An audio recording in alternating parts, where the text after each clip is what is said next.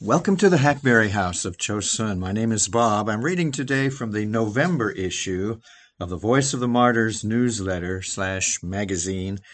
Our story today is entitled A Bride's Witness, and I want to remind you that the November issue of the VOM magazine is dedicated to young people. Listen carefully. A Bride's Witness. This is from Laos.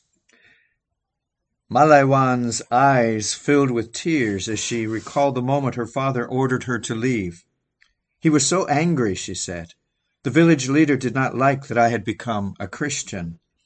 At age 16, she packed her bags and walked to a bus stop alone. 4 years earlier, Malaiwan had placed her faith in Christ after struggling with an illness that baffled doctors. She had occasionally met Christians from other villages who told her that Jesus died on the cross for her sins and that he could heal her. And when she put her faith in him, those claims proved true. I prayed to the Lord, and he healed me, she said. As a new Christian, Malaiwan began attending a small, newly formed church in her Laotian village.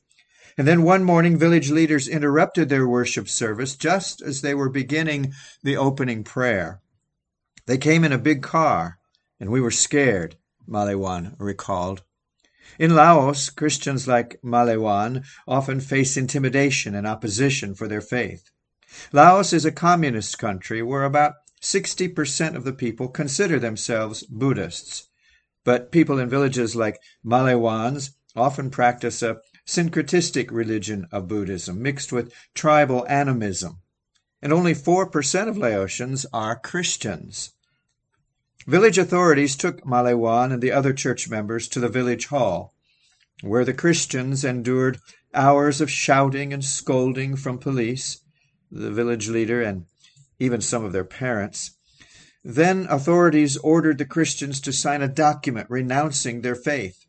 I wanted to follow Jesus, Malaiwan said, but at the same time I was thinking of my parents. Several church members eventually signed the document, but Malaiwan would not deny Christ. Village leaders soon began to pressure Malaiwan's father, Sung, about his daughter's Christian faith, and he finally ordered her to leave.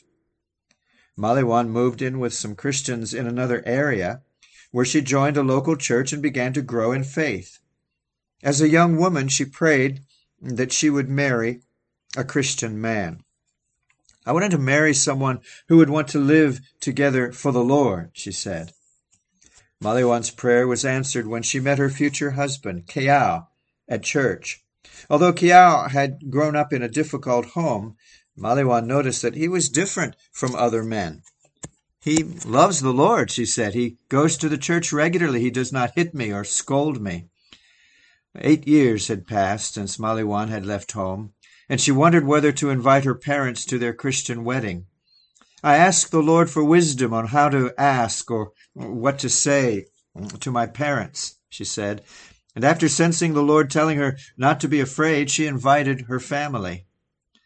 A few relatives refused to attend the wedding, but Malaiwan's parents were there. The Christian wedding, held at a church, was a new experience for them. We wore traditional clothes, Malaiwan said, but we conducted the wedding in a Christian way where we do not honor the spirits. Malaiwan said her father was deeply affected by the love and joy he experienced during the Christian wedding ceremony and festivities. The next morning, right after the wedding, he wanted to accept Christ. Malaiwan said this with a laugh. She had been praying for many months that her father's heart would soften toward the Lord. I was excited, she said. I was extremely happy. My father accepted Jesus. I told my friends who were praying specifically for this. They said, Really? Is it real? Did it really happen? I told them, Yes, it is real. After coming to faith in Christ, Sung gave up alcohol and started attending church in another village. And soon, several of Malaiwan's siblings also became Christians. When Sung and his family left their village to attend church on Sunday morning, they wore work clothes to avoid suspicion. But as Sung stopped participating in rituals in which villagers sought the blessing of ancestral spirits, the community began to persecute him just as they had persecuted his daughter years before. One Laotian ritual in which Sung refused to participate, called a bakhi or tie the knot ceremony, involves summoning spirits to bring good luck. During the ceremony, a white cord or cloth is tied around participants in the belief that the spirits and good fortune will linger upon those people and their town. Many villagers grew angry when Sung refused to participate in the bakhi rituals. The villagers said, "My family must all stop believing in Christ," Mali once said. The villagers fear that if someone gets sick and there's a Christian in the village, they are the cause, the Christian. They say Christianity is not a good thing.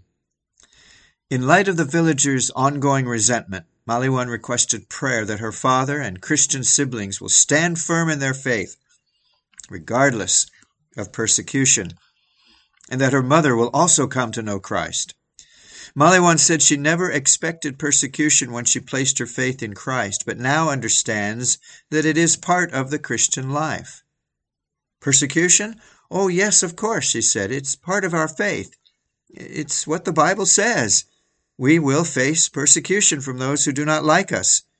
We must be patient through this. That's a bride's witness from Laos. Wonderful story. If you want to be put on the mailing list and receive free your own copy of the VOM newsletter, just contact them, vom.org. Let them know. This is the Hackberry House of Chosun, and this audio is being released on the 10th of December, 2022. Lord willing, we'll talk again real soon. Bye-bye.